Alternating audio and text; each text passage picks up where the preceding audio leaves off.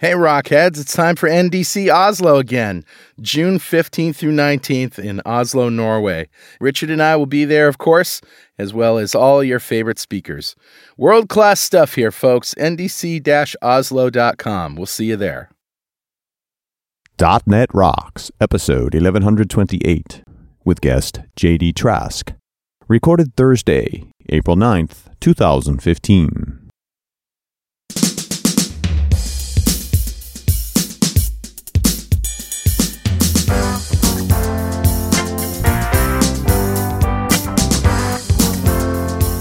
Thank you very much. Welcome back to .NET Rocks. It's Carl and Richard. Hey, man. Dude. Finally springtime here. Oh, is it? Dusted what's left of the rain and snow off of my grill. And I would have presumed it was just snow there still, like forever. Well, yeah, it sort of washes away with rain. So Right. It's still precipitating, just in a different state. It's a juicier state. Yeah, the state of water, which we've gotten dumped on here. Wow. No, it's been sunny and nice. I could have built a snowman the size of my house this year. Our big concern now is there's literally no snowpack on the mountains in the West Coast. Yeah. I don't know where we're going to get our water from. Yeah. We literally have to hope for a rainy summer. You have a pipeline from New England. That's what you're going to have. Yeah, could do. Could. I don't know. Anyway, let's get started with Better Know Framework. Awesome. All right, dude, what do you got? Well, I don't know if this is good or if it's not. It's a little weird, but it's so are our listeners, quite frankly. So go to Tiny. Well, first of all, that I talk about focus a lot, and Yep. Music to Code By is Yes. all about focusing and all that. So I just went looking to see if there were any devices to help you with that. Focus. Well, I know there's the Focus, actually, but that I still haven't used that. I don't have the cojones to use that thing because I think it's going to fry my brain. Well, because that's exactly what it does. That's what it does, yeah. Electricity in your brain. Yeah. What's Yeah. the big deal? No, I've been trying to put it on, teenage boys because how could you tell, right? That's great. Well, anyway, so go to tinyurl.com/motivation device. I know, Okay. it has an evil ring to it, doesn't it? Yes. No. Isn't that the carrot and the stick? Yeah, so this is the Motivator, and this is a product. Now, first of all, I don't have any interest in this product. It's like $60 or something like that. But here, let me read it for you. The Motivator, and that's MOTIVAIDER, from Behavioral Dynamics, is a personal electronic device that looks like a telephone pager. And for those of you who don't know what that is, just Google it. It clips to a belt or pocket and vibrates at preset intervals to help users maintain focus and develop new habits and behaviors. So popular uses for it include helping children with ADHD, learning disabilities stay on task. All right, enough of that. So I guess you set a goal, you want to know what you're doing, and then you create a message to associate with each vibration. In other words, the buzz reminds me to keep my eyes on my book. So from what I understand, it's a timer with a buzzer. Okay. I think. And I'm not sure, but I think Keep thinking that's- it might be something else, but that's... Yeah, I think it's a timer with a buzzer. Okay. That vibrates at preset intervals to help you stay on task. Now, so what you have to do is you associate that buzz with a self-motivating message or something like that. I'm honest to God, I swear that's what I think this thing is. All right. But there you go. If that's something that you think can help, by all means, try it. Or, you could make a mobile app with an alarm. You could use your phone Yeah. with a recurring alarm vibration. But there you go. Or you could be listening to Music to Code By, which has a break every 20 minutes. This is true. I don't know. Somebody tell me that this isn't a buzzer on a timer. I think that's what it is, dude. All right. All Well, right. there you go. There's something. There's something. Okay. Who's talking to us, my friend? Grabbed a comment off of show 1122, the one we did at the Nebraska Code Camp. We talked to Joel Kaufman about debugging ASP.NET. And this comment comes from, there was a bunch actually, but this particular one comes from Martin Liversidge, who says, thanks for another great show. I agree that some developers' first attempts to fix a bug is to search on the internet. Just have a look at how many crash questions there are on Stack Overflow with little or no context except the exception details and a stack trace. And, no obvious example of where the problem is. Even the term crash can mean anything from a real crash where the application is actually terminated. That's what a real crash is when the OS goes, you out of the pool, right? That's a crash. Right. As opposed to an exception being generated from the app itself, right? Or even a compilation error. So, Martin's point here is there's so little education in this space that developers can even define what their error is. Yeah. However, not everything is as simple as looking to stack trace to determine the source of the problem. And Joel Kaufman mentioned that he would like to have null reference exception be more descriptive and report on what is actually null. And this was also a question that's been asked on Stack Overflow a few times. And, you may think that the guys who did .NET were just lazy about not doing a backtrack on null reference exception, but it's not that simple because there's actually 3 levels of code in play. The C# source code, the IL emitted by the compiler, and the machine code created by the JIT compiler. So an exception that's raised at the hardware level where the address 0 is dereferenced by the machine code, the CLR then converts this into a null reference exception. All the CLR knows is the reference on the IL stack was null, but where did that reference originate? The CLR understands the IL, but does not have the knowledge about C#. But even when there is some symbolic information, you're not always able to backtrack a value on the stack to a C# variable. Quite often, references returned from functions, including property getters, are dereferenced, and this can lead to a null reference exception. But what source should the CLR report? In addition, the CLR is not C# only. It has to support other languages like Managed C++ and F# and goodness knows VB.NET. And those can also produce code that throws null reference exceptions. Yeah. But getting from the IL stack and back to the source language can be very difficult. The bottom line, when a null reference exception is thrown, it's too late to determine what was null in the source code. They're just not being lazy. It's hard. It's a hard problem. Stuff. Yeah. So you've got to go back and work through to figure out where you introduce that null. Martin, thanks for the little bit of analysis there. We appreciate it. .NET Rocks mug is on its way to you. And if you'd like a .NET Rocks mug, write a comment on the website at .NETRocks.com or in any of our mobile apps because we've got them for Windows Phone 7 and 8, iOS, Android, and Windows 8. And that brings us to our guest. John Daniel, or JD Trask, is the co-founder and CEO of Mindscape, creators of the popular Raygun.io error tracking software. John Daniel is a Microsoft ASP.NET MVP. He's been writing software for more than 20 years, and he lives in New Zealand and enjoys fine whiskey. A man after our own heart. Welcome, JD. Hey, thanks for having me, guys. Now, you know that Richard is a Kiwi, like yourself. Did you know that? I didn't. Once upon I was born there. I have a passport. I just sound like Canadian, although the Canadians say I sound like an American. And the Americans say, you're not from around here, are you?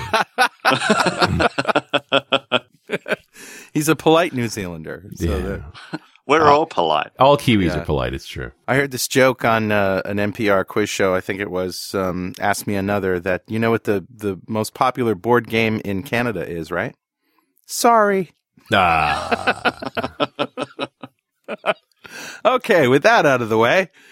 So did you create this software and then create Mindscape, or have you always been focused on bug tracking and dealing with bug stuff and just happen to be at this level of product now? What's your story?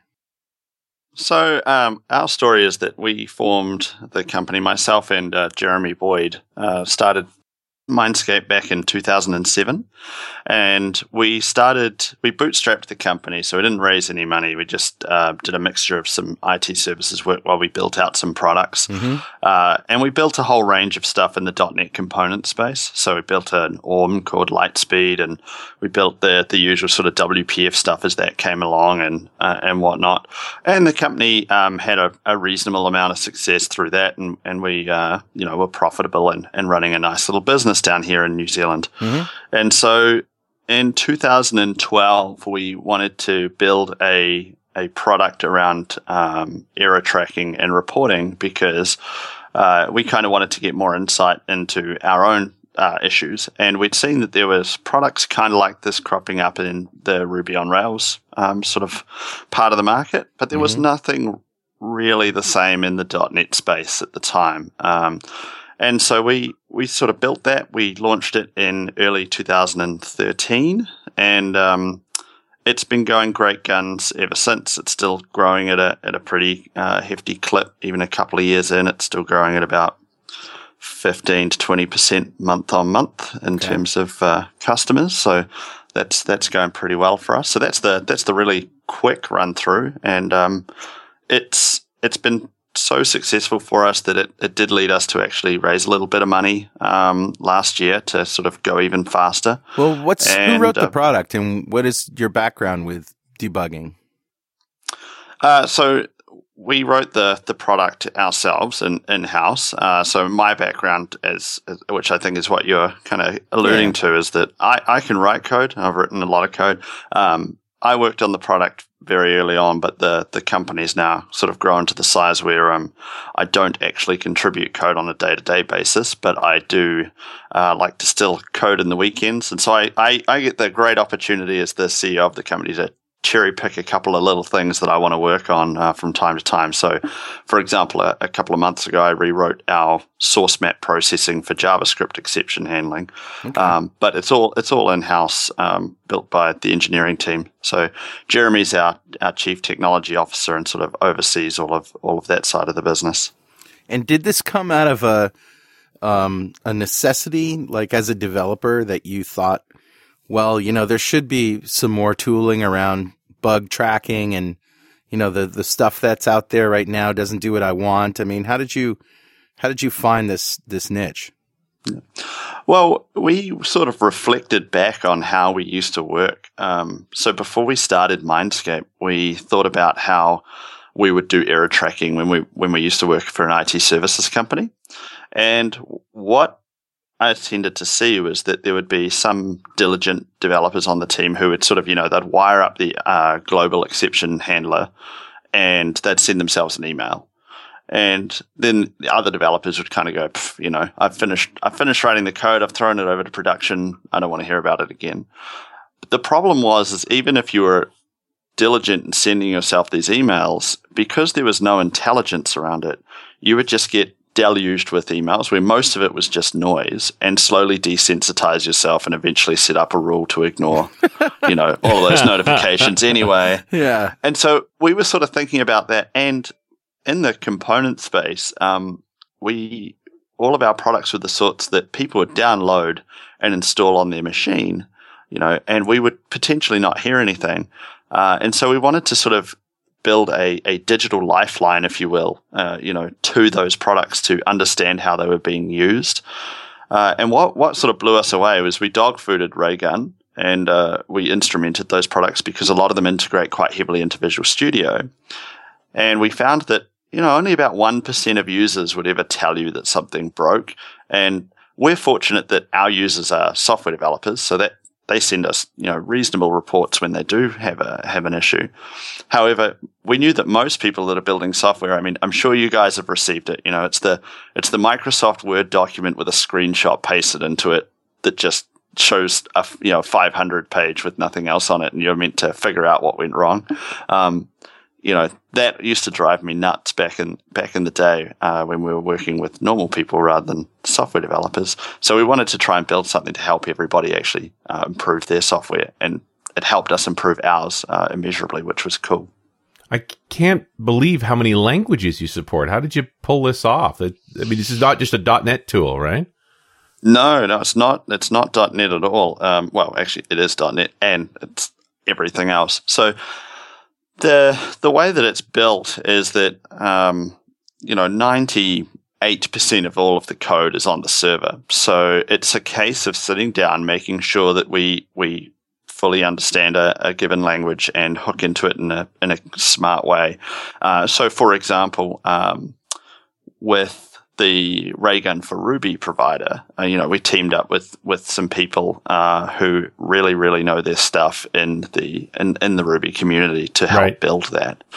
So we have a reasonable set of people on staff, but then we've also contracted people when we've needed to make sure that they're really, really rock solid for those other platforms. So did you come from .NET or you came from Ruby? We came from .NET. Okay. So yeah, we were a Microsoft sort of dev house through and through, and all of our previous products from Mindscape, we're all targeting .NET developers. However, one of our views was that, and I think you guys would agree, that the market's kind of gone super polyglot these days. It's not like the late 90s, early 2000s, where you picked your language and platform and then that was like it, So we feel you have to support pretty much everything, because people will typically build, say, an iOS app, an Android app, Windows Phone app. They'll talk to a back-end service that might be in Python or .NET or Ruby, and suddenly you're kind of going, hey, we've actually got to get a full picture of the health of your software, you've got to handle all of those. All right, so I feel like we got to jump back a little bit and talk about sort of what Raygun is. I mean, I know it's about tracking errors and everything, and it's pretty obvious that it's cross-platform from the conversation so far. But let's give people an idea of the kinds of things that you can do with this that people may not be thinking of. All right, cool. So effectively, if you go to the website, you signed up for a trial. You install a small bit of code into your software. So in the case of say a .NET developer, it's a NuGet package. You drop that in, and there's a couple of lines you put in. I think it might even, for some languages, literally be one line, which effectively sets up an API key, and then it sends all of the unhandled crash reports off to our service. So is it a global error handler kind of thing? It starts that way. Yeah. So, that's the default way to get, to get to a quick win when you set up Raygun is, oh, hey, look, the stuff started going wrong. Then subsequently you can bolt on extra features. So, for example, there's, attaching unstructured custom data or structured tags. You can do user tracking. So the idea here is that if you've got an app where people are authenticated, you can attach the details about that authenticated user, and that way when you resolve issues in Raygun, you could actually choose, if you would like, to message those affected users, with a note saying, hey, sorry about that crash you had last week, we've just shipped a fix. We wanted to build an experience where, at the moment, people are trained when they get that pop-up that goes, do you want to send this crash report to Microsoft or to Apple? And you kind of go, why would I bother? Like, not much changes. Most people think it's going to slow them down or whatever. Yeah, because they're never going to see anything come back from that, right? While we've started seeing customers who are really using this feature in anger, and it kind of blows people away when they get contact from a company going, sorry about that crash yesterday, we've shipped a fix. Yeah. That kind of suddenly rebuilds that trust. You turn a sort of potentially at-risk user of your software into like a raving fan when you do that. Yeah. So there's a whole lot of those sorts of features that we're building on top of just being a crash reporting sort of core. Now I'm trying to get the chain you're going to have to do to pull that off. So obviously an error is going to occur on a client somewhere. Is that usually a browser? It's usually it's all over the show, to be honest with you. Right. We do have the client side stuff, but more often than not, the things that people want to use with the server side level of things around the user tracking.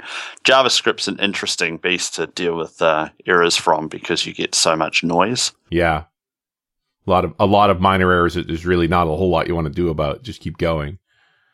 Yeah, and I mean, that's one of the most, almost oddly enough, one of the key features of the product is we apply some smarts when the errors flow in to group them up into sort of the root cause, if you will, by doing some analysis on the stack trace and other bits of data about the error. So you're only dealing with sort of, core things that if you fix this bug, you've wiped out all these errors. Interesting. The nice thing about that is that you can then say, hey, permanently ignore this whole group. And that's good if you're getting things like robots coming to your site and you kind of go, look, I'm never going to fix this because it's not a real bug. Right. But I sure as heck don't want to keep getting told about it. So you can just permanently ignore it. And so never how be told are about you it. told about it? So the error occurs, it gets sent back to the service. How do we see these errors?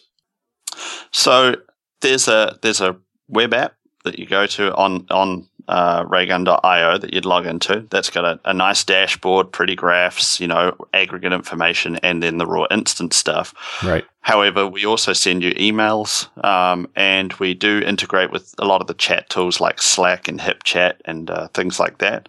So we particularly like using it with the chat tools. To be honest, because as the team grows, everybody might get the email that something broke, but in the chat, it's very easy for somebody to kind of just say, hey, that was my part of the app. I'll jump in there. I was just working on this bit. I must have goofed, that Tell you what, I've been using Slack for a long time now. And it's, if you're paying attention to it, it's great. But as soon as you miss stuff and you have to scroll back and try to piece together conversations, it becomes really hard.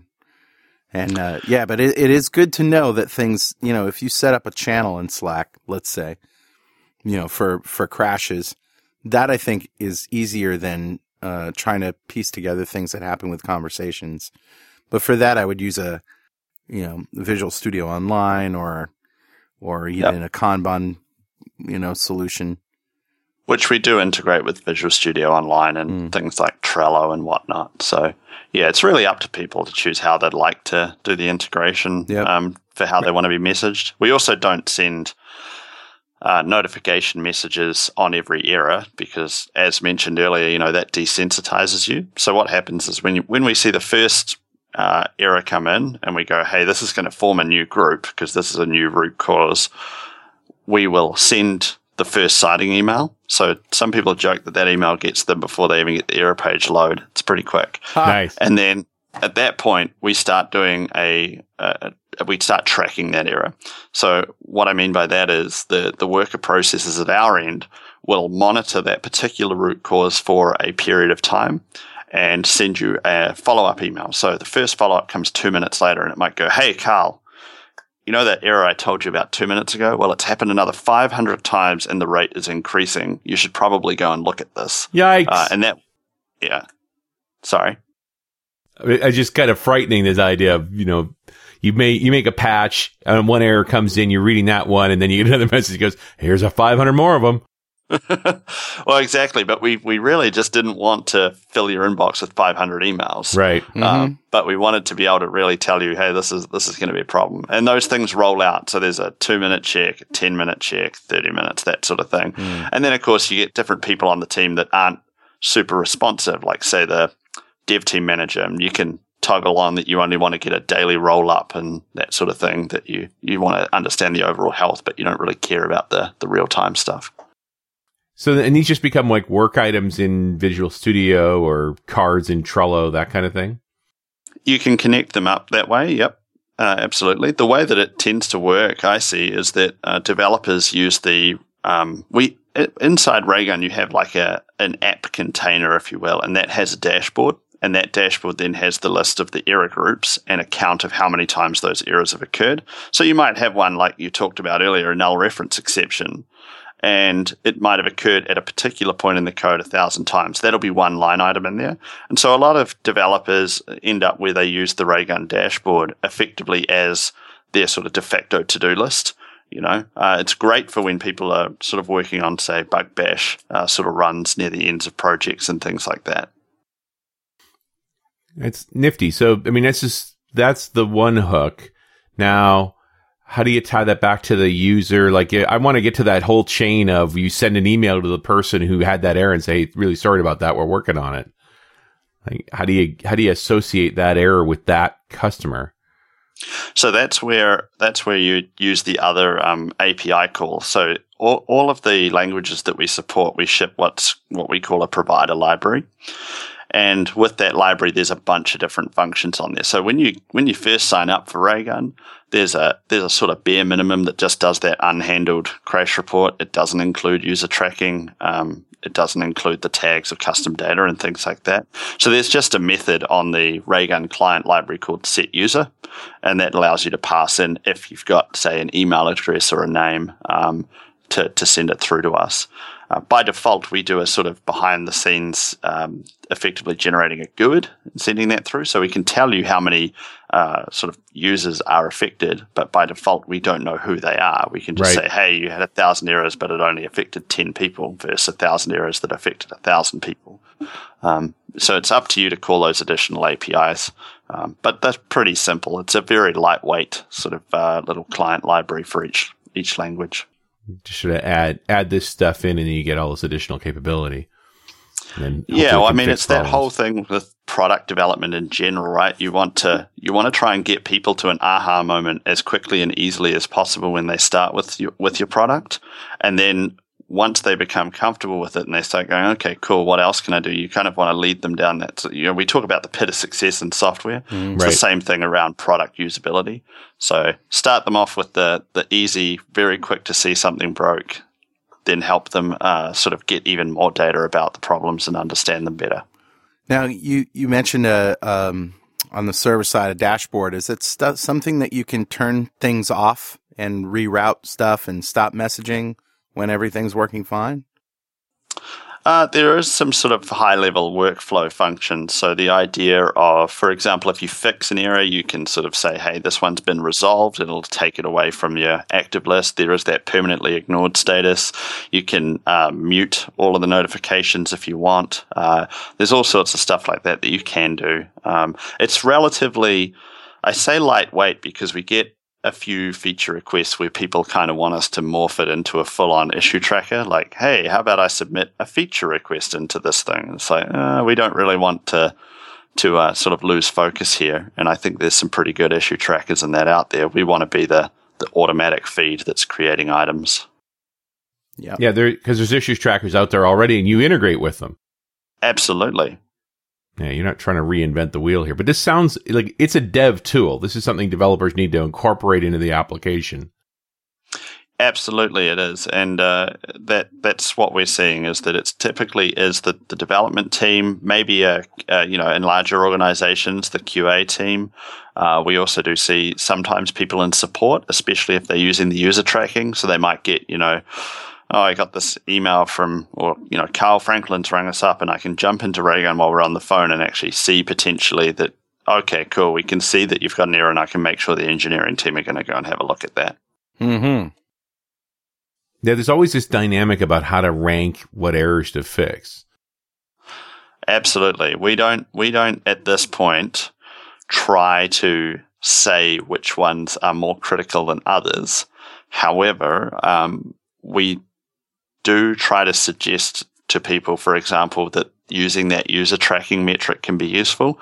So, like I said, if you had one error that affected, 1,000 errors that affected one user, it's probably not as big a deal as, say, 1,000 errors that affected 1,000 users. Right. So I think that's something that the whole DevOps thing, and the way that software is going, I think we're moving a little bit away from software engineering being entirely between the developer and their computer. We're starting to think a little bit more about the fact that why are we writing software in the first place? Mm-hmm. Well, we're writing it for people, and how people are affected by our software is important. And so I often think that that's possibly a better metric. Having said that, you guys would have written, payment systems before. And you kind of go, man, you've got to tread carefully in there. So, we do have the ability for you to rename groups and things. So we have, for example, with Raygun itself, if there's a billing issue, that's sort of, in all caps, hey, there's a payment issue. Somebody might be super, super annoyed here. Right. Fix Priority this quick. level. Yeah. Yeah. Hey, Richard. Yeah, buddy. Guess what time it is? Oh, it must be that happy time again. Yep. Time to wire up Raygun to my mid-show joke response app to find out how many people are laughing. Oh, I know. There's a long list of errors. Oh, what? That's not gonna help me? No? Raygun doesn't fix that problem? No. Follow-up email, 500 other people don't like this joke either. That's a shame. It's actually time to give away a Music to Code By collection to one lucky member of the .NET Rocks fan club. But Awesome. let me tell you about Music to Code By. It is not an album of music. It's a productivity tool. 3 25-minute quiet and groovy instrumental music pieces called tracks designed to get you into a state of flow and keep you there. Developers all over the world are being more productive with Music to Code By. See what all the fuss is about. Go to mtcb.pwop.com, listen to some samples, and search hashtag MTCB on Twitter. Nice. Yeah. So, dude, who's our winner? Today's winner, Richard, is Alex Greenham. Congratulations, Alex. Yeah. Golf clap for you, sir. So he gets all of the tracks. Now there are 4. It might actually be 5 by this time. Wow. And the DVD or Blu-ray, actually, documentary, the making of, for those who are really interested in how this stuff gets put together. I'm impressed that you've got a 5th one coming that quickly. Are you really in the groove of making these things now? Yeah, I really am. I seem to have found a formula that works. Huh. And I keep asking for, how can I do things differently? And everybody say, just keep making them. Keep doing what you're doing. Keep doing what I'm doing. Although I have seen folks saying, I like this one better than that one. Oh, yeah. Like everybody's got a favorite. Orange seems to be the favorite, the one that people mostly cite as being. So I'm going to try to make one in that vein. Not exactly the same, of course, but that style. Along those lines. Yeah. All right. Well, anyway, if you don't know what we're doing here, go to .NETRocks.com, click on the big Get Free Stuff button, answer a few questions, and join the .NET Rocks fan club. We have thousands of members all over the world, and every show we like to give away stuff from our sponsors. And every December, we give away a $5,000 technology shopping spree, but you got to sign up to win. We also like to ask our guests, JD, if you had $5,000 to spend on technology today, what would you buy? Well, I read a great article recently about CNC robotics, which you can read about at bit.ly/CNC robots. And this is a CNC machine would be pretty cool. That's kind of what I'm eyeing up to buy in the future. Let us know what a CNC machine is. It's effectively like a routing machine for cutting metal. So you can build, robots. Like imagine effectively what they use to create products these days, rather than a 3D printer. So it's like carving out metal and plastics and things like that. Wow. So this guy writes an article about a whole site actually, about how he bought one of these things and he's building these like little cars and robots, and he hooks up the servos and he's actually effectively fabricating all the stuff himself. So if you wanted to eventually build yourself an Iron Man suit, you'd want to know about CNC routing machines. Yeah, wow. we know 3D printing is about additive manufacturing, where you're adding material on. A CNC machine is a subtractive manufacturer. It is cutting. It'll cut all kinds of different materials in all kinds of different ways. Well, that's really cool. And it's a lot more than $5,000. So yeah, that's pretty. The super cheap ones are $5,000. Right. So, would you build robots with this? Sounds like what's on your agenda? Yeah. So for hobbies, I like to play around with electronics and stuff at home. So that's kind of basically robots, virtual reality, and just generally cutting code are like the 3 things I like to do. So. Oh yeah, here's a basic CNC kit for 30,000 pounds. Just the basics. Well, there you go. But it's a pretty awesome looking machine. Like this is serious business. The electronics is the easy part. It's the casings and the chassis and all that sort of stuff that's hard. Well, that's why I find this stuff kind of cool, because that's it. If you buy a robot kit, right? It is usually the fact that it comes with these parts that automatically just fit together and make it look kind of cool. That's that's where grabbing, say, a CNC machine or even a 3D printer can be quite useful. So, what else do we need to know about tracking errors that something like Raygun is going to help us with that we couldn't do without a tool? Well, I mean, effectively, a lot of the time people don't have this level of insight into their software errors. I mean, in the Microsoft world, let's take ASP.NET, for example. You might be able to connect to a server and sort of like look through the event log if you weren't doing anything about the errors and see if there were any unhandled stuff. But in a reasonable sized organization, you're unlikely to have easy access to that. So one is just giving visibility to the developers. And I actually find that really useful, again, for just helping keep your head in the game of what are you building the software for, and the fact people are using it, which I personally find quite satisfying. But, giving access to data as they need it. Secondly, when you get to scenarios where you can't get a log. So, for example, that's mobile apps and it's JavaScript. So if something is breaking in the end user's browser, you're not going to have a server log. So you have to put something in there to tell you about it. So with all of that's something you're not going to get otherwise without a tool like this. So they're kind of the two biggies that stand out in my mind. Now, I'm a resourceful programmer and I have tools out there that do instrumentation, and I could certainly wire something up to, to make a global error handler in a WPF app or something like that, or something behind the scenes in ASP.NET and use an instrumentation app. What am I missing by doing it that way?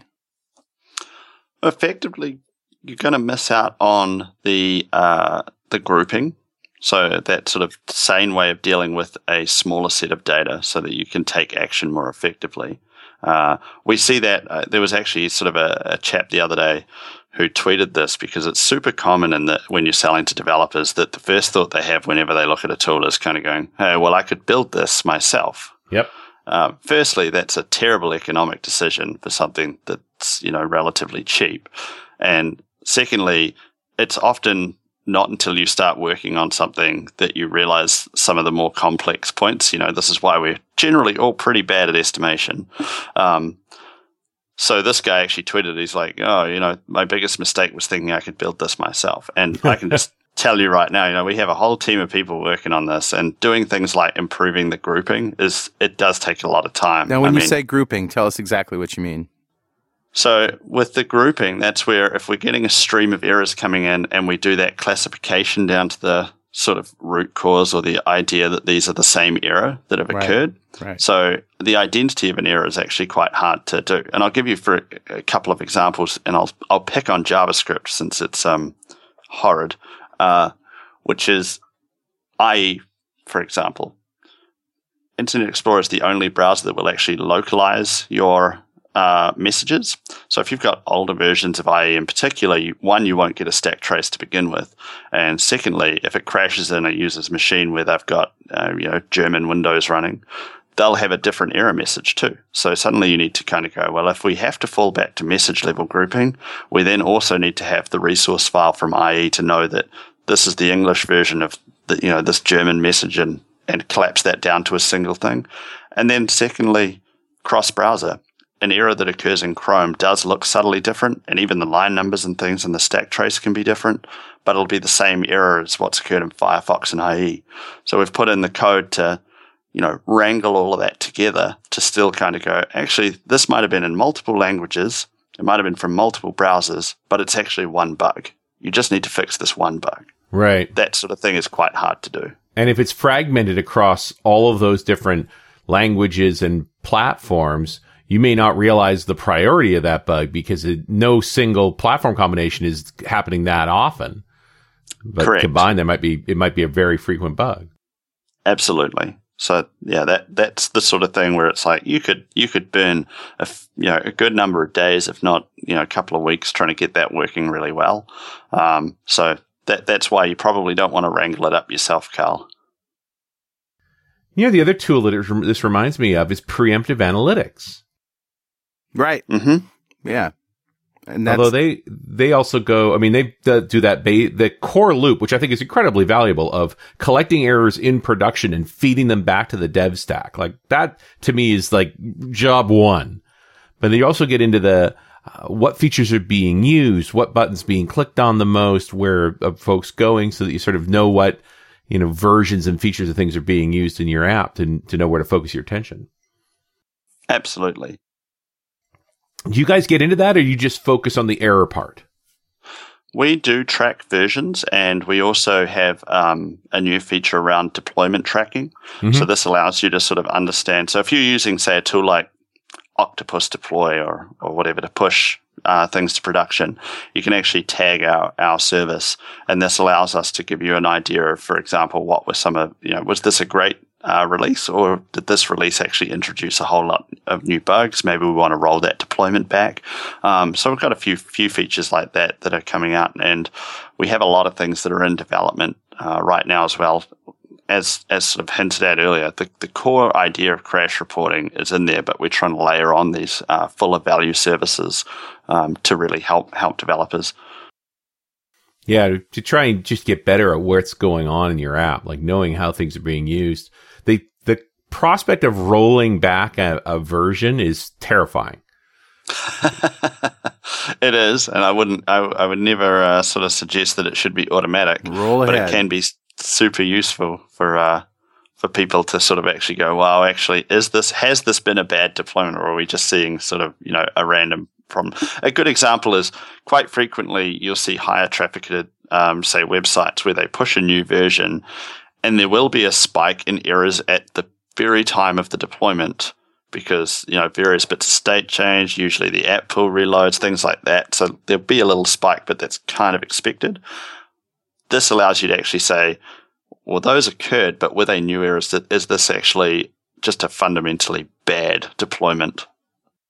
Yeah, like something's gone wrong, mismatched, you've messed up. Your automated deployment has not helped you.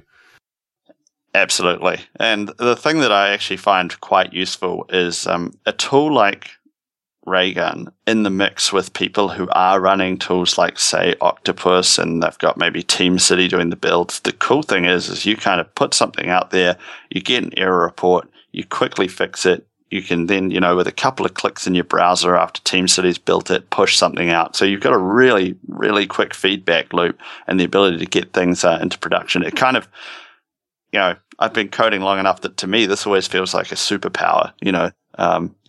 You build something and get it out, in minutes, not weeks. I also like the idea of now build smaller pieces and ship them early and often, right, so that you don't take big bites and you can catch problems early on. Right. Totally agree. I've been calling it integrate first. Like we're building features that the customer can't actually see, but they're running with like test data and things out in the field. And we're dealing with all the integration problems before we ever, quote, turn it on for the customer. Mm-hmm. But it's, for me, it's been instrumentation packages. And I've used parameter analytics a lot. I've used New Relic a lot too. Because, I want that. I need that feedback of effectively using the customer as the guinea pig. And I want to know what they're using, how often they're using it, where they're getting their error messages, especially code they've never seen. That isn't, it's really evil to put in a feature they can't access. They don't even know where it is.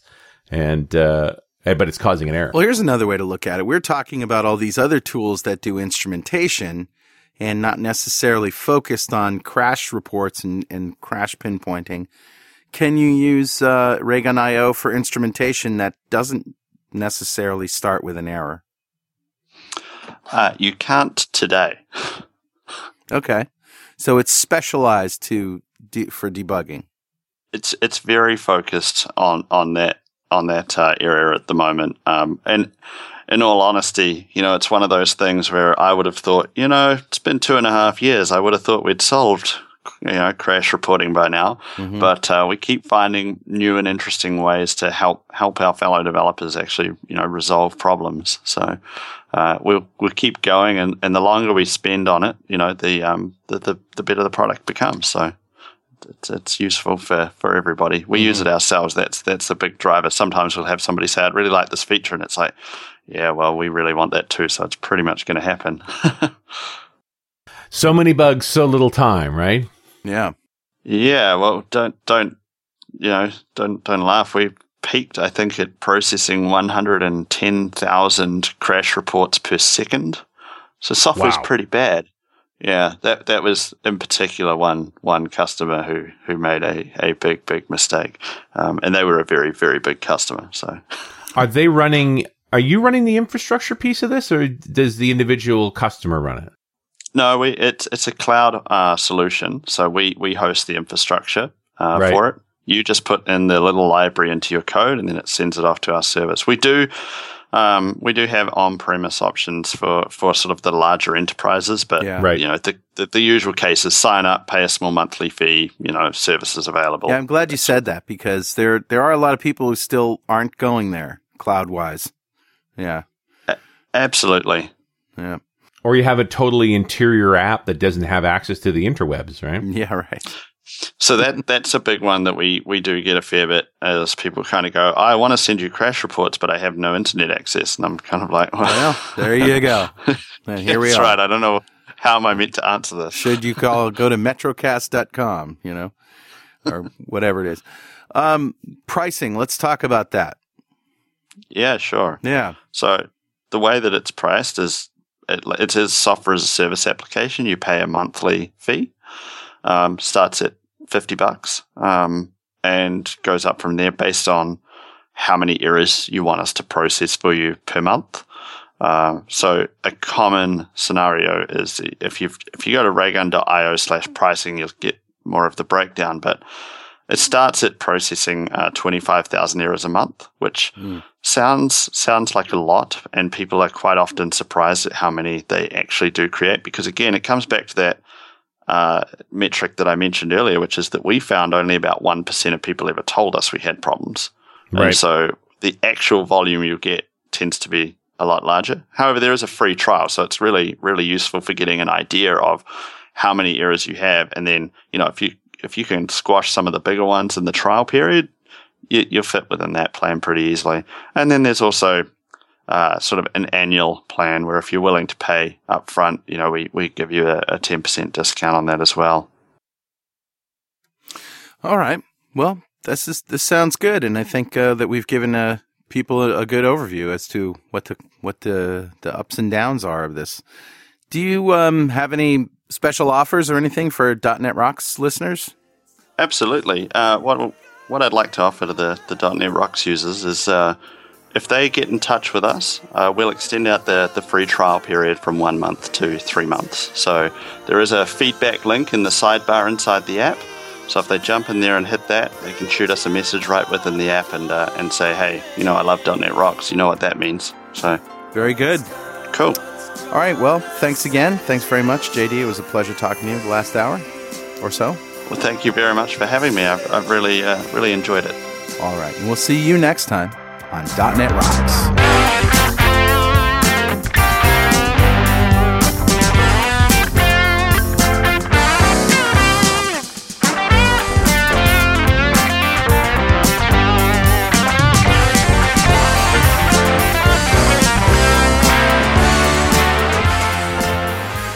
.NET Rocks is brought to you by Franklin's Net and produced by Pwop Studios, a full-service audio, video, and post-production facility located physically in New London, Connecticut, and, of course, in the cloud.